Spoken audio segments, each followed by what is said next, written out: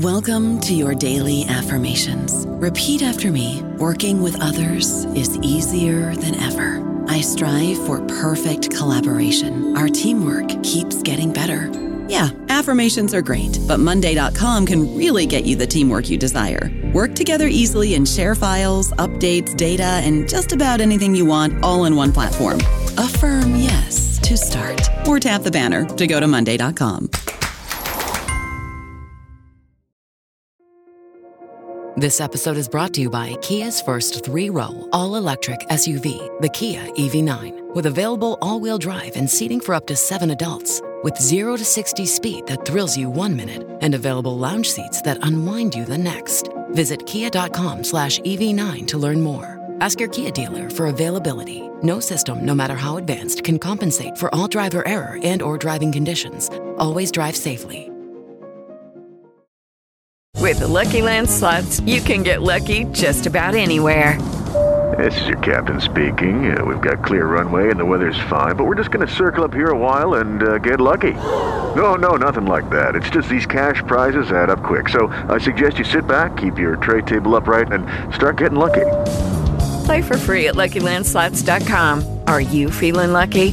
No purchase necessary. Void where prohibited by law. 18 plus terms and conditions apply. See website for details.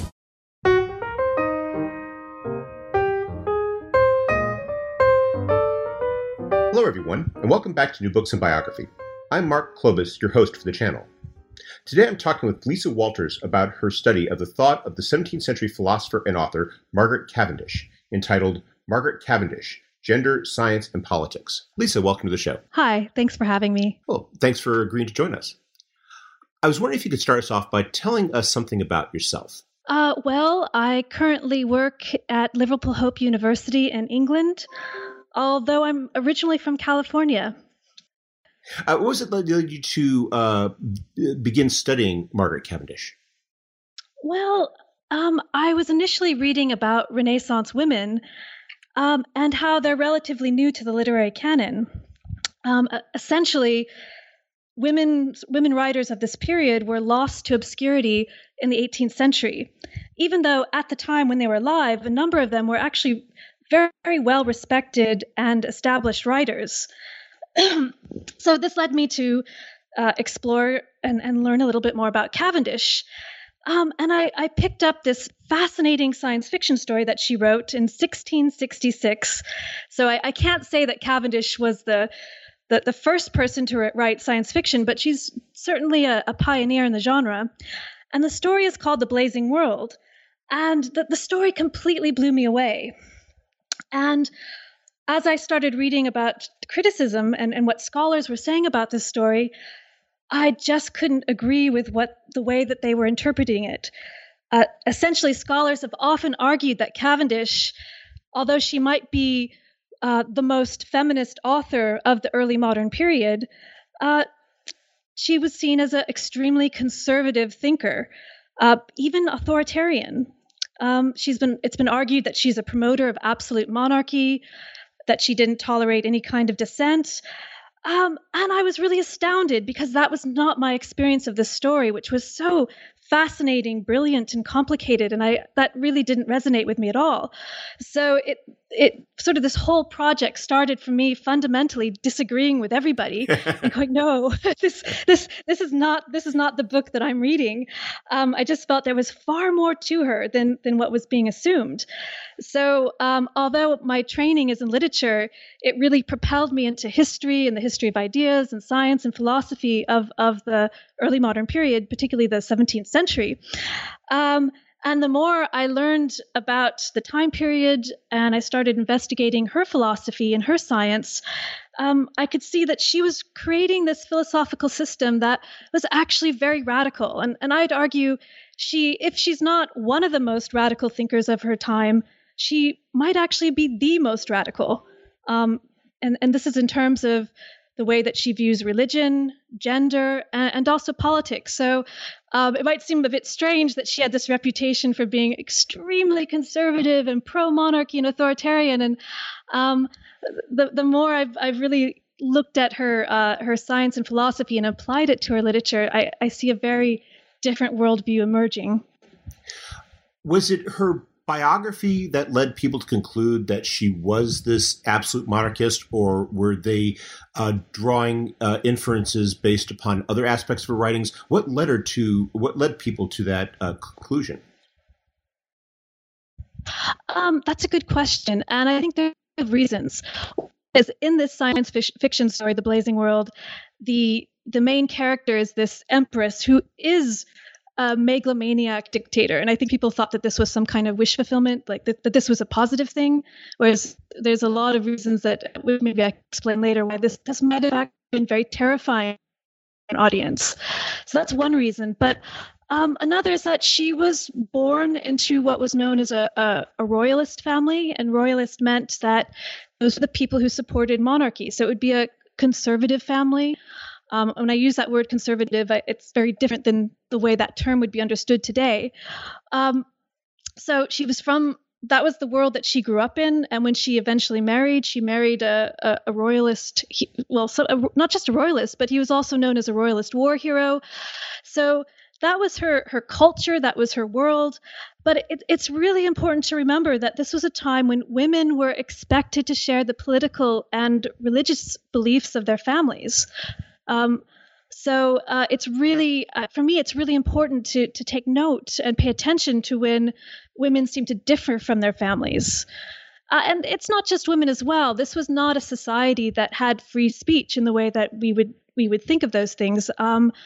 All publications had to undergo a certain amount of censorship, or they were looked at. They had to be censored if they were too unorthodox. So people couldn't necessarily speak freely. People who were not wealthy would have patrons. They had them. So I think in general, although my focus is on Cavendish and what that may be the implications for women, it's important to read when reading literature from the past that people may not have always had the freedom to just write out, say what they believe. So it's really interesting to see those moments when there's contradictions, or when they don't seem to be towing the line, if that makes sense. It does.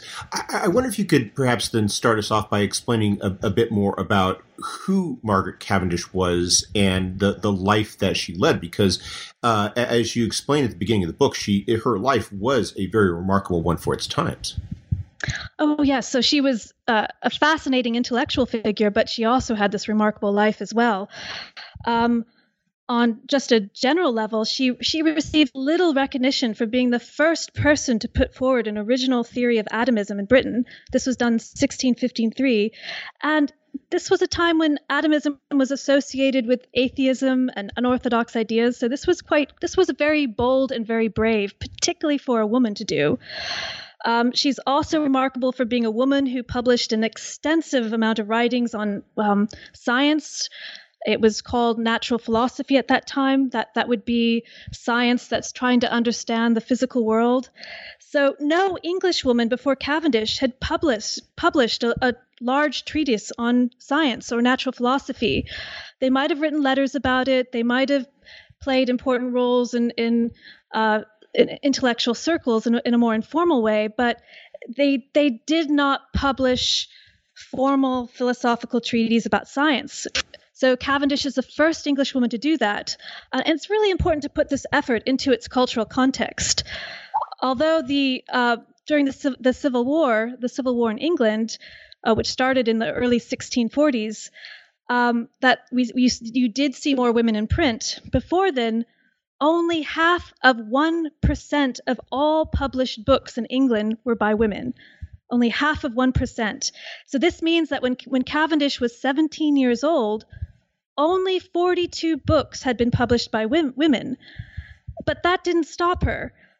She ended up writing nearly, over a period of 20 years, she published 23 volumes, writing in almost every available genre of her time. She wrote, as I mentioned, scientific treatises, but also poetry, prose fiction, plays, orations, fictional letters. She was a pioneer with science fiction. So women did write, but they weren't really supposed to publish. It was seen as a bit immodest. So she was certainly a pioneer in that regard. She was also the first woman to attend a meeting of the Royal Society. She was also a political exile in Paris and Antwerp for nearly 17 years. So, and she was always a rebel. So not just in her thinking, but even in her life. When she was growing up, she decided that, against family advice, that she would try to be a maid of honor to the queen consort, who was Queen Henrietta Maria. Her family didn't want her to do that, but she basically did anyway. And the queen was she was a fairly powerful and also a military figure in her own right. She led an army of 5,000 infantry against the opposing army during the Civil War. This was done to help her husband. So this Queen Henrietta Maria might have been an influence upon Cavendish, or might have influenced her views on gender. But she had a fairly close encounter with potential political violence when she was with the Queen. Basically, during the Civil War, the tensions got so severe that they decided that the Queen needed to leave the country. So she was going to go back to France, her country of origin. And so she brought a few companions with her, including Cavendish. And they were pursued by the opposing army, which was known as the Parliamentarian Army in 1644. So the Queen, Cavendish, a few other people, allegedly they hid in a hut for 2 days without any food, hiding under a heap of garbage, while soldiers were marching by them discussing how they wanted to behead the Queen. Remarkably, they survived that, and they got on a ship, and it was such a close call that enemy warships were firing at them, damaging the boat's rigging as they were trying to escape and get to France. And luckily, they made it there. And Cavendish, she arrived safely in France, in Paris, and she became part of a exiled immigrant culture, English immigrant culture in Paris. And that's where she met William Cavendish, her husband. And they fell in love and married for love, even though Cavendish was probably the most unpopular person in court. She was very shy and awkward. They didn't get permission from the Queen. Again, Cavendish is always rebellious. The Queen was a bit annoyed, but she eventually got over it. And her marriage was in some ways was one of the best things that could have happened to her intellectually. William Cavendish, he helped educate her, he mentored her. His brother also helped Cavendish, and they really encouraged her passion and interest in philosophy. And even though women were not publishing philosophical treatises, they encouraged her nonetheless. So, and in Paris, she became a hostess for some of the most famous intellectuals. She would have Descartes, Hobbes, Mersenne over for dinner. So I think this was a really important part in her intellectual development.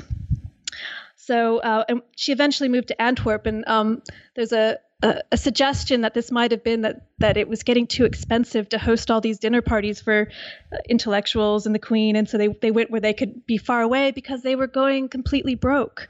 So both William and Margaret Cavendish, they were living in Antwerp, and they had no money, but they kept pretending they had wealth, even though they didn't have any, by accruing debts.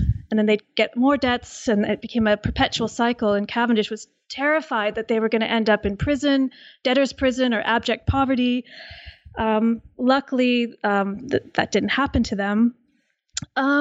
So this couple that was in abject fear of poverty, they, after the restoration of monarchy, when the Civil War was over again in 1660, they finally went back to their native country, England, and they got some of their estates, but they never were fully paid back. And I think Cavendish, she sometimes writes about that. She gets a bit annoyed and irritated that they still lost a lot.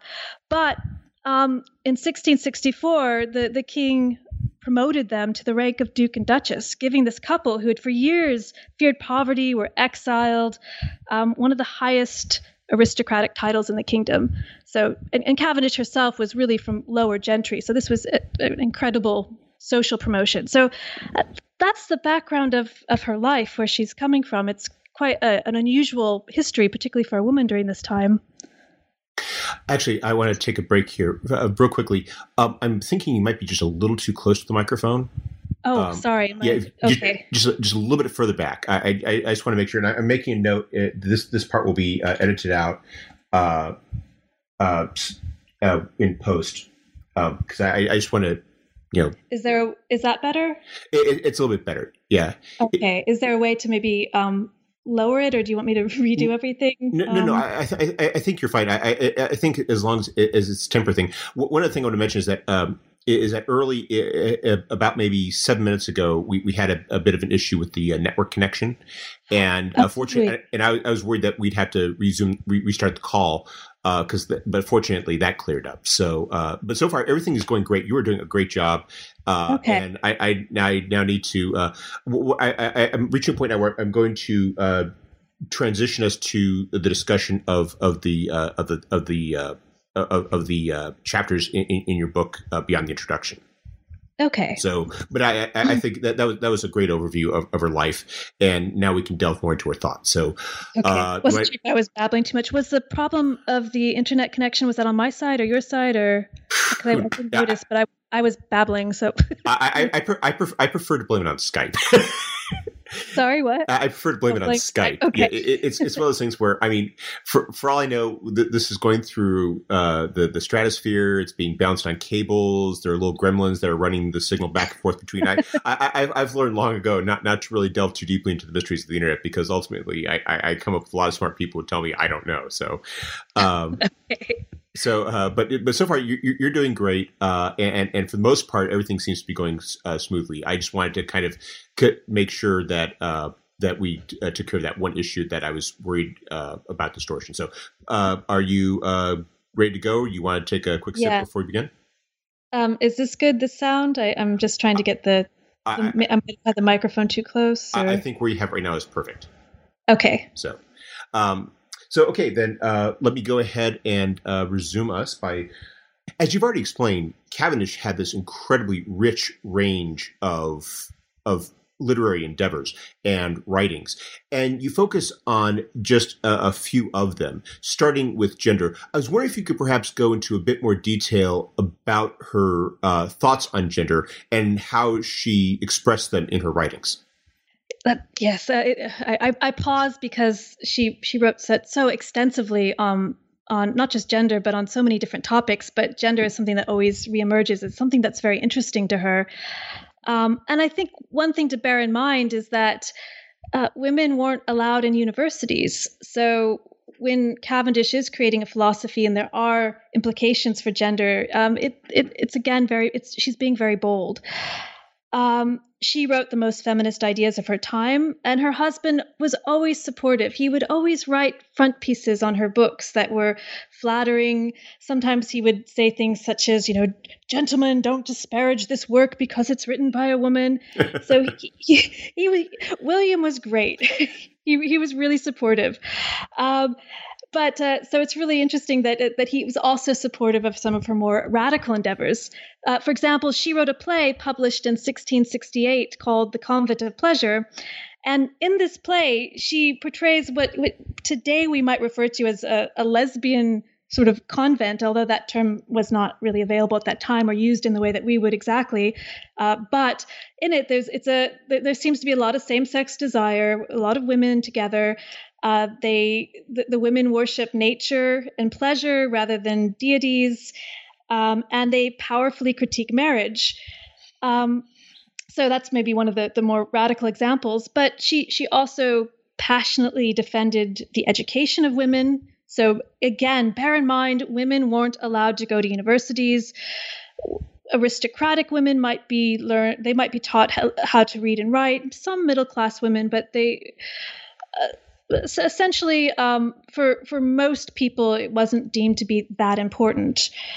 So in that context, Cavendish wrote in one of her scientific treatises and published in 1655, she says that society, thinking it impossible that we should have either learning or understanding, wit or judgment, as if we had not rational souls as well as men, and we, out of a custom of dejectedness, think so too, which makes us quit all industry towards profitable knowledge being employed only in low and petty employments, which takes away not only our abilities towards art, but higher capacities and speculations, so as we are become like worms that only live in the dull earth of ignorance, winding ourselves sometimes out by the help of some refreshing rain of good education, which seldom is given us, for we are kept like birds in cages to hop up and down in our houses.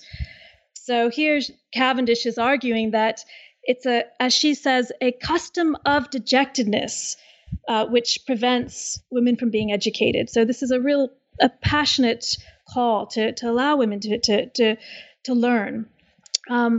So Cavendish not only explicitly questions assumptions that women maybe aren't as rational or intelligent by advocating for their education, but she also rethinks the way that society understood the difference between men and women.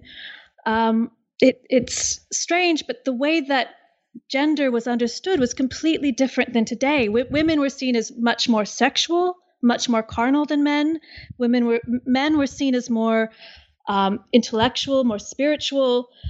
And so Cavendish, in lots of complicated ways, rethinks these assumptions. And she often does this through the way that she understands science, specifically how she understands matter and the way that matter works. She imagines matter, body, nature as something that's not inferior, that's not corrupt, but is something that is. She sort of redefines it. She thinks of that in fact rationality is something that can be discovered within matter, if that makes sense. I'm sort of in a nutshell. I'm trying to explain a really complicated philosophy. Well, that actually gets to something that I thought stood out in your analysis, which was that you in some ways, she's a very advanced thinker for her time. She's addressing a lot of issues that presage some of the ways that we discuss things even today. And yet she's doing so within a 17th century context. I thought it was very interesting when you, in your examination of her discussion of gender and the body, how she does it within the context of the humors. And she's dealing with these issues of hot and cold and perceptions like that, which, now looks so archaic to us, but how she's not inventing new tools. She's working with the tools she has, but she's trying to get readers to think about them in a different way. That's a really good way of putting it, Mark. I think when we look at some of some of the ways that she can be radical, from today's framework, we may not catch everything. And I think humoral theory is a great example of that. It might sound strange, but one of the ways that sex difference was understood was through temperature and heat. And this related to this idea of humoral theory. The idea that the belief essentially was that all our bodies are composed of 4 different humors, and these different humors, essentially the way that they were mixed together, created our personalities. And it was assumed that some of these humors had different temperatures, and this affected our personalities. And essentially what I'm trying to get to is that men were seen as hotter and women were perceived as colder. And this goes back to Aristotle and Galen, ancient physiology. And it was believed for throughout the Renaissance as well. And so Cavendish will often, throughout her literature and science, question these assumptions that men are hotter. And it may not, for us, we may not quite catch the relevance of that, but it was actually, she's really challenging her culture. The idea essentially, and again, this goes back to Aristotle and Galen, this was taught in universities, was that men and women physically weren't that different, but women were sort of imperfect men because they were not able to generate enough amount of heat. So it's showing that the way that bodies were understood is very alien, and that really had deep implications for how people understood self. So the idea was that if women were colder, and so that because of that that meant their humor, the composition of their humors were different, and essentially that meant that women were less intelligent, less rational. because they couldn't generate the same amount of body heat as men. So it's just hearing that out loud seems very strange even, but that's the world that she's working in. So quite often in her literature, for example, in her science fiction story, she's very rebellious, and it starts out with essentially the story begins with the protagonist has been kidnapped, and she's on a ship of men. They're heading towards the Arctic, and she's the only one that can survive the coldness. Her body is hotter than all the men's. So, that's really her kind of, really being a little bit rebellious there. But it's not just in that story. Throughout, she's always questioning that and rethinking it and thinking, wait a second, this is silly, and we're not determined by temperature. That doesn't affect our personalities. And hot and cold, one doesn't mean that doesn't mean that someone's more intelligent than another. And so I mean, in many ways, she talks about this in a very philosophical way that can be very complicated, but it's often going back to that same idea of questioning not just the gender hierarchies, but just a lot of the social hierarchies and norms that people would have just accepted. Like, I mean, one way to think about this is a lot of the things that we might today think of as being completely normal, 400 years later, people are going to think are bizarre and strange. So, if we were to be, really on a complicated, in-depth way, rethinking things that are considered normal now and challenging them, people 400 years later would maybe find that quite interesting, but you could see how we're basically dealing with a different culture. I think that comes across as well when you're discussing in your later on in the book the how she's addressing theories of gender in terms of nature, and how she is pushing back against some of the assumptions there, and not necessarily offering a wholesale paradigm shift, but basically saying that this has been applied to gender, or as gender has been incorporated into this, it's being done in a way that is off or skewed or wrong.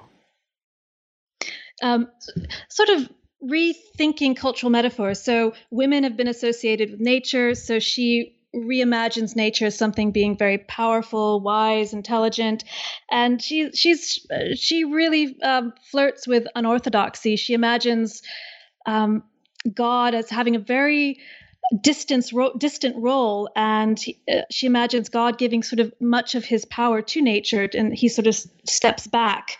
So for her, nature creates everything. I think even today that would be considered a bit controversial. You also have an interesting analysis of her engagement with magic. And this is something that, again, to us today might seem to be very off base, but this is time when even people like Isaac Newton were firm believers in alchemy and had an involvement with it. I was wondering if you could elaborate a bit more upon how Cavendish approached the issue of magic and how she how she addressed it in a way that illuminates her thinking about gender and religion. I'm glad you asked that, because that was one of the issues I had initially with Cavendish. Is I couldn't understand her interest in magic. She is probably the most secular thinker of her period. She's unusually secular for a woman. God in her world takes a very distant role. She's not particularly. I mean, she professed to be an Anglican, but she's not very interested in theology. But often, over and over again, folkloric and alchemical ideas come up in her science and her literature. So it's something she's very interested in, and so that was a bit of a puzzle for me. This seemed like a paradox. Why is this very secular woman writing about alchemy and witchcraft, and what's going on? And one way so I started investigating this, and Cavendish seems to be interested in things that might seem supernatural or spiritual. And for her, she's really an ardent materialist. She believes the entire world is material. And So for her, she's interested in these ideas that are seen as spiritual, and she often is trying to think about how actually there might be some truth to them, but she incorporates her understanding of them into a materialist framework. So she tries to understand spiritual ideas in a material world, if that makes sense. So, for example, she has a short story called "The Traveling Spirit," and in it, there's a man who goes to a witch, and he seeks knowledge and wisdom. So, during this time, witchcraft was a felony punishable by death. This was being accused of a witch was not something that you'd ever want to have happen to you. So it's interesting to me that not only is the story about a witch, but it's not supernatural at all in the sense that we might think of. So, for example, although on continental Europe there was all kinds of sensational stories about witchcraft where witches were having orgies and eating babies, and England was a little bit more toned down, but they still would have stories of witches having contracts with the devil. None of that happens in this short story. In fact, we learn that the witch does have a power, but that power seems to be about opium. And she gives the man lots of opium. And then they go to the center of the world and they have this sort of philosophical journey, and he learns about knowledge. But it completely counters all the narratives that you have, not just in popular folklore, but most of the publications. There were some people who were skeptical of witchcraft, but this is such a secular narrative or way of thinking about it. And so there's many examples of this where she really will seriously think about an issue that was supernatural. And you were really right to point out, Mark, that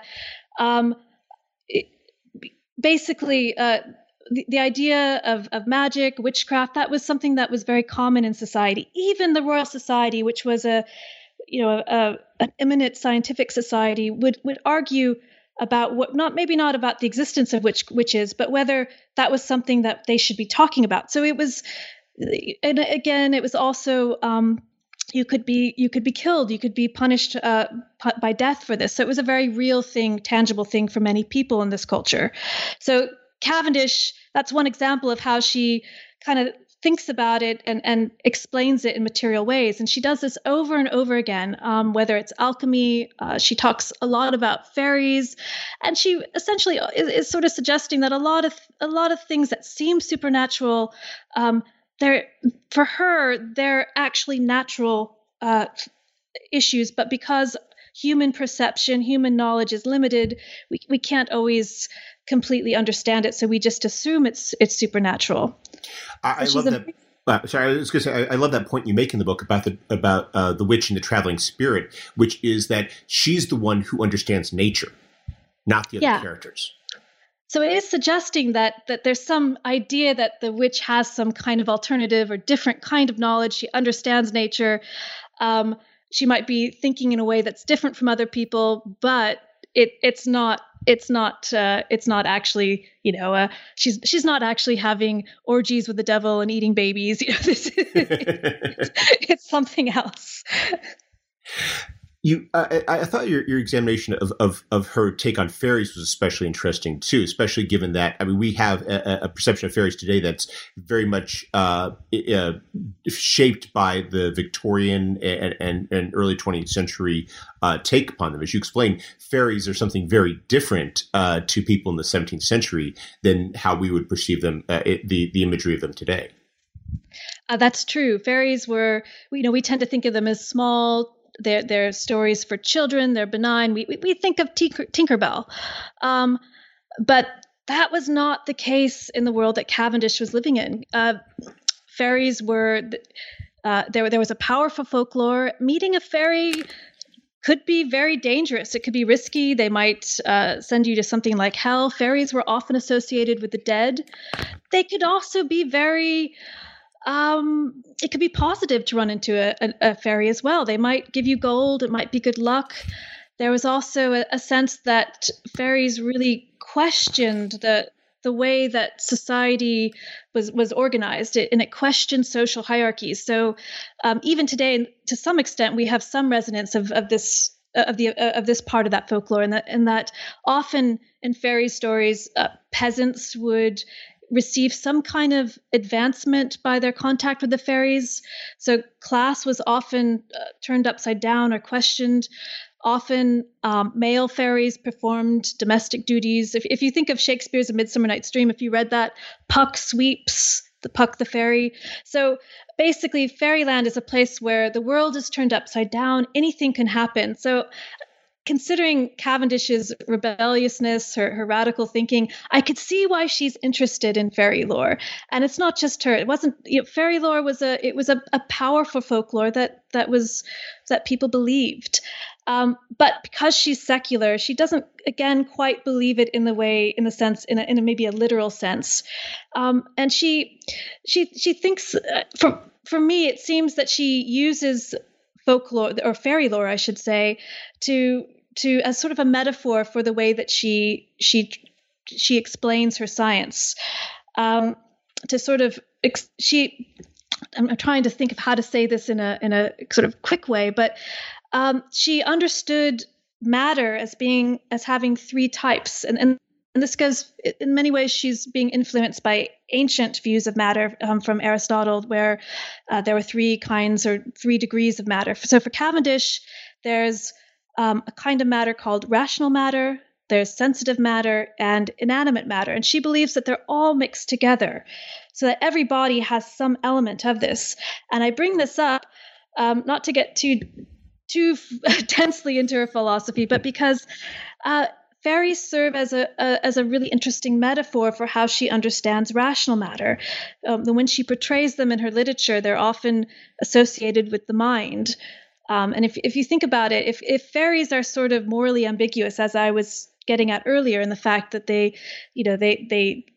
can be dangerous, they can be positive, they don't abide by the natural rules of society.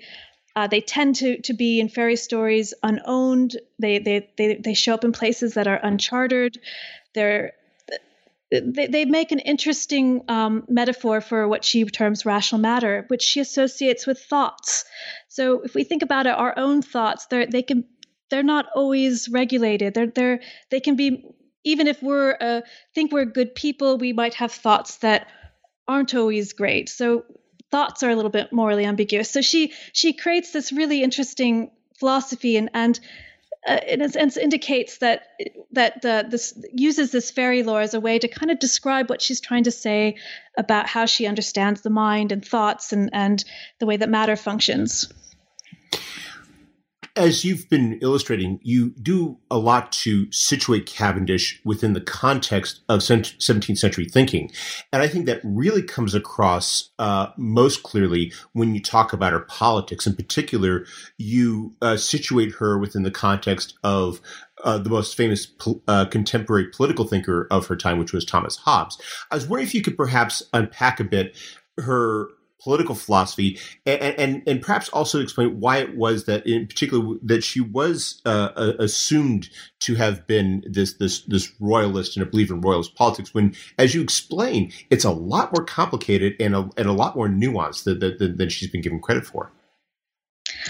True, and I think I want to just start with I'm going to just give one little example which shows the way that her politics are not straightforward. There's a story that she wrote called Assaulted and Pursued Chastity. And in this story, there's a woman who is trying to escape a tyrant prince. This prince, we've discovered, he manages a brothel. He traffics and enslaves women. And the story is really this protagonist trying to escape him. She shoots him at one point and hurts him. He ends up surviving, and she goes on this long journey trying to escape the prince. And First of all, that in itself to me is it seems odd to me that in the midst of a civil war that's entirely based upon the merits of monarchy, you have a prince that's basically a pimp and a slave and trafficker. Already, that's a little bit of a red flag. A red flag about would a ardent conservative royalist write this, particularly during this very sensitive political time. But as the story continues, we were introduced to a society where the monarchs and the aristocracy are literally cannibalizing the peasantry. They're eating the people. Sorry if anybody's having their lunch right now. And we also learn that they rape the commoners, they hunt them, they eat them. It's this, and just to sort of to emphasize the politics of this. I mean, on one hand, it's obvious tyranny, but this is not a flattering view of monarchy at all. But these very peasants that are being cannibalized and hunted, it's a fantasy world, and in this world, their skin is purple. And their hair is described as looking like silk. Purple was a color that only the highest royalty would wear. And silk was also a material that only the highest royalty would wear. So it's striking that you have this world where the peasantry is purple with silk hair. So they're being associated with nobility in a way, but they're being eaten up alive by the aristocracy. So that's maybe one of the more blatant examples where she seems to be criticizing those in power, criticizing monarchy. But kind of going back to the point that you were making, that there's been a lot of perhaps controversy and a lot of differing opinions about what her political beliefs actually are. A lot of people go back to her science fiction story, The Blazing World. And as I mentioned earlier, the protagonist is essentially this megalomaniac. She is absolutely hungry for power. She's always looking for more power, and has traditionally been a view and criticism that this has been that Cavendish was portraying this as a good thing, that this was a wish fulfillment. She wanted to be this empress. She wanted to have all this power, it can be, and in many respects, this world can be seen as being modeled on the philosopher Thomas Hobbes, who was notorious for, who was also friends with the Cavendish family and had many meals at their house. But he had argued that really that a monarch should have absolute power, unless your life is directly in danger. Essentially, he advocated what would be considered a fairly extreme form of absolutism. And for Cavendish, she does seem to model her world on his principles. But the more I learned and investigated the way that the 17th century understood politics, I realized this is actually a nightmare world because it goes further than Hobbes. Hobbes suggested there should not be debate in society about religion or politics because that could interfere with the power of the monarch. But for Cavendish, that's exactly the line of thinking that her empress has. But she goes further and says, no, any debate of any kind is going to cause problems. So she essentially this empress destroys all the schools in this world, all the societies of learning, because she thinks that she sees them as a threat to her power. And she uses the technologies that these schools had come up with for her own imperial ambitions. She goes into other worlds and she enslaves people. And so in many ways, this is quite harrowing. And she changes the religion of the world on a whim. She changes the politics. And although we might have this tendency to think of monarchs and think of, oh, they had all this, they could do what they wanted, that was not the case, particularly in England.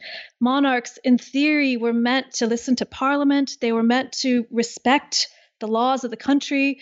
So you have this woman come in and she changes everything. She changes the religion. She starts wars. She destroys schools.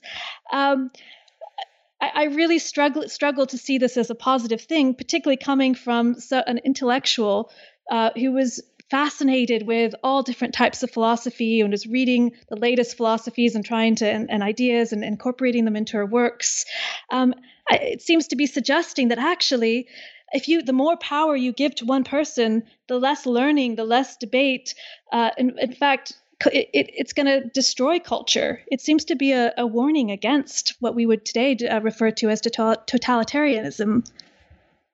That's one of that brings again to the point I kept returning to as I read your book, which was just how relevant she remains even today. I mean, we definitely return to these thinkers, but she was very relevant in a lot of the engagement with these ideas, how she's addressing these issues of bondage, of rights, of maybe not rights as we'd understand it, but the issue of power in government. And it seems that she is a person who, speaks to us in a way that we need to appreciate more than we have for so long. I completely agree. And I think, one of the issues is I think whenever we look at someone who's, from the past, from the 17th century, we may not always realize or appreciate the way they might be working with those issues of human rights. It may not, because you're essentially in a different discourse, a different culture. And I think it's a little bit more difficult with an author like Cavendish, where again, her family, her husband, her friends are in this royalist circle. She's meant to be loyal to the monarch.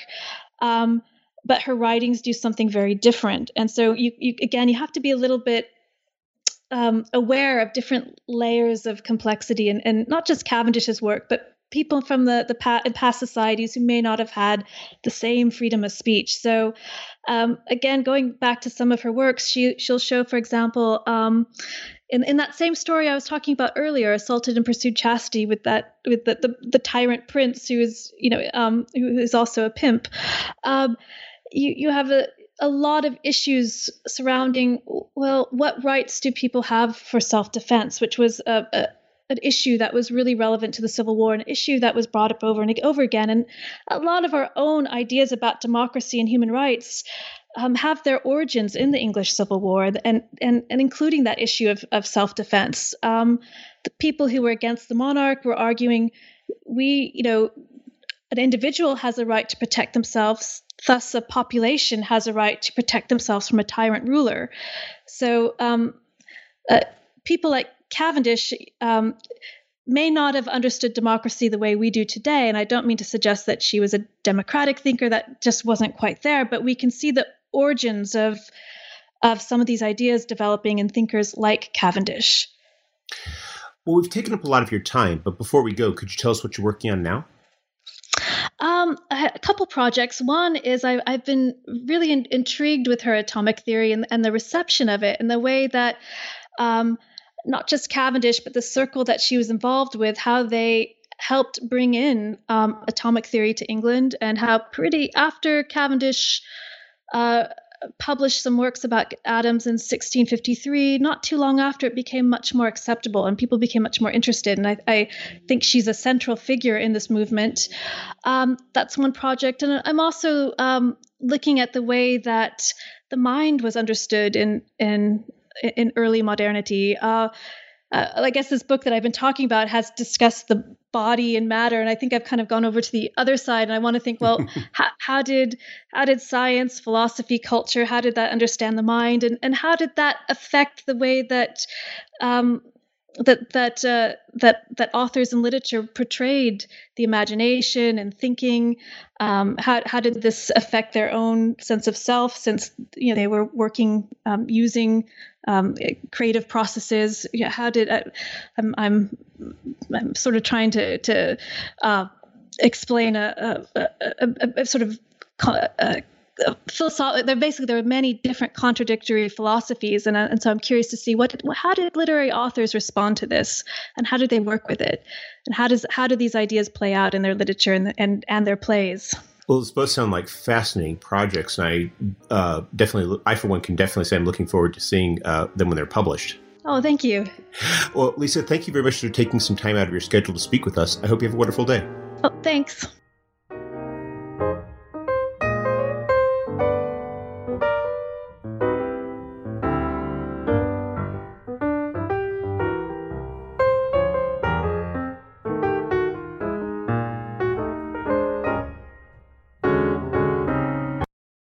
With the Lucky Land Slots, you can get lucky just about anywhere. This is your captain speaking. We've got clear runway and the weather's fine, but we're just going to circle up here a while and get lucky. No, nothing like that. It's just these cash prizes add up quick. So I suggest you sit back, keep your tray table upright, and start getting lucky. Play for free at LuckyLandSlots.com. Are you feeling lucky? No purchase necessary. Void where prohibited by law. 18+ terms and conditions apply. See website for details.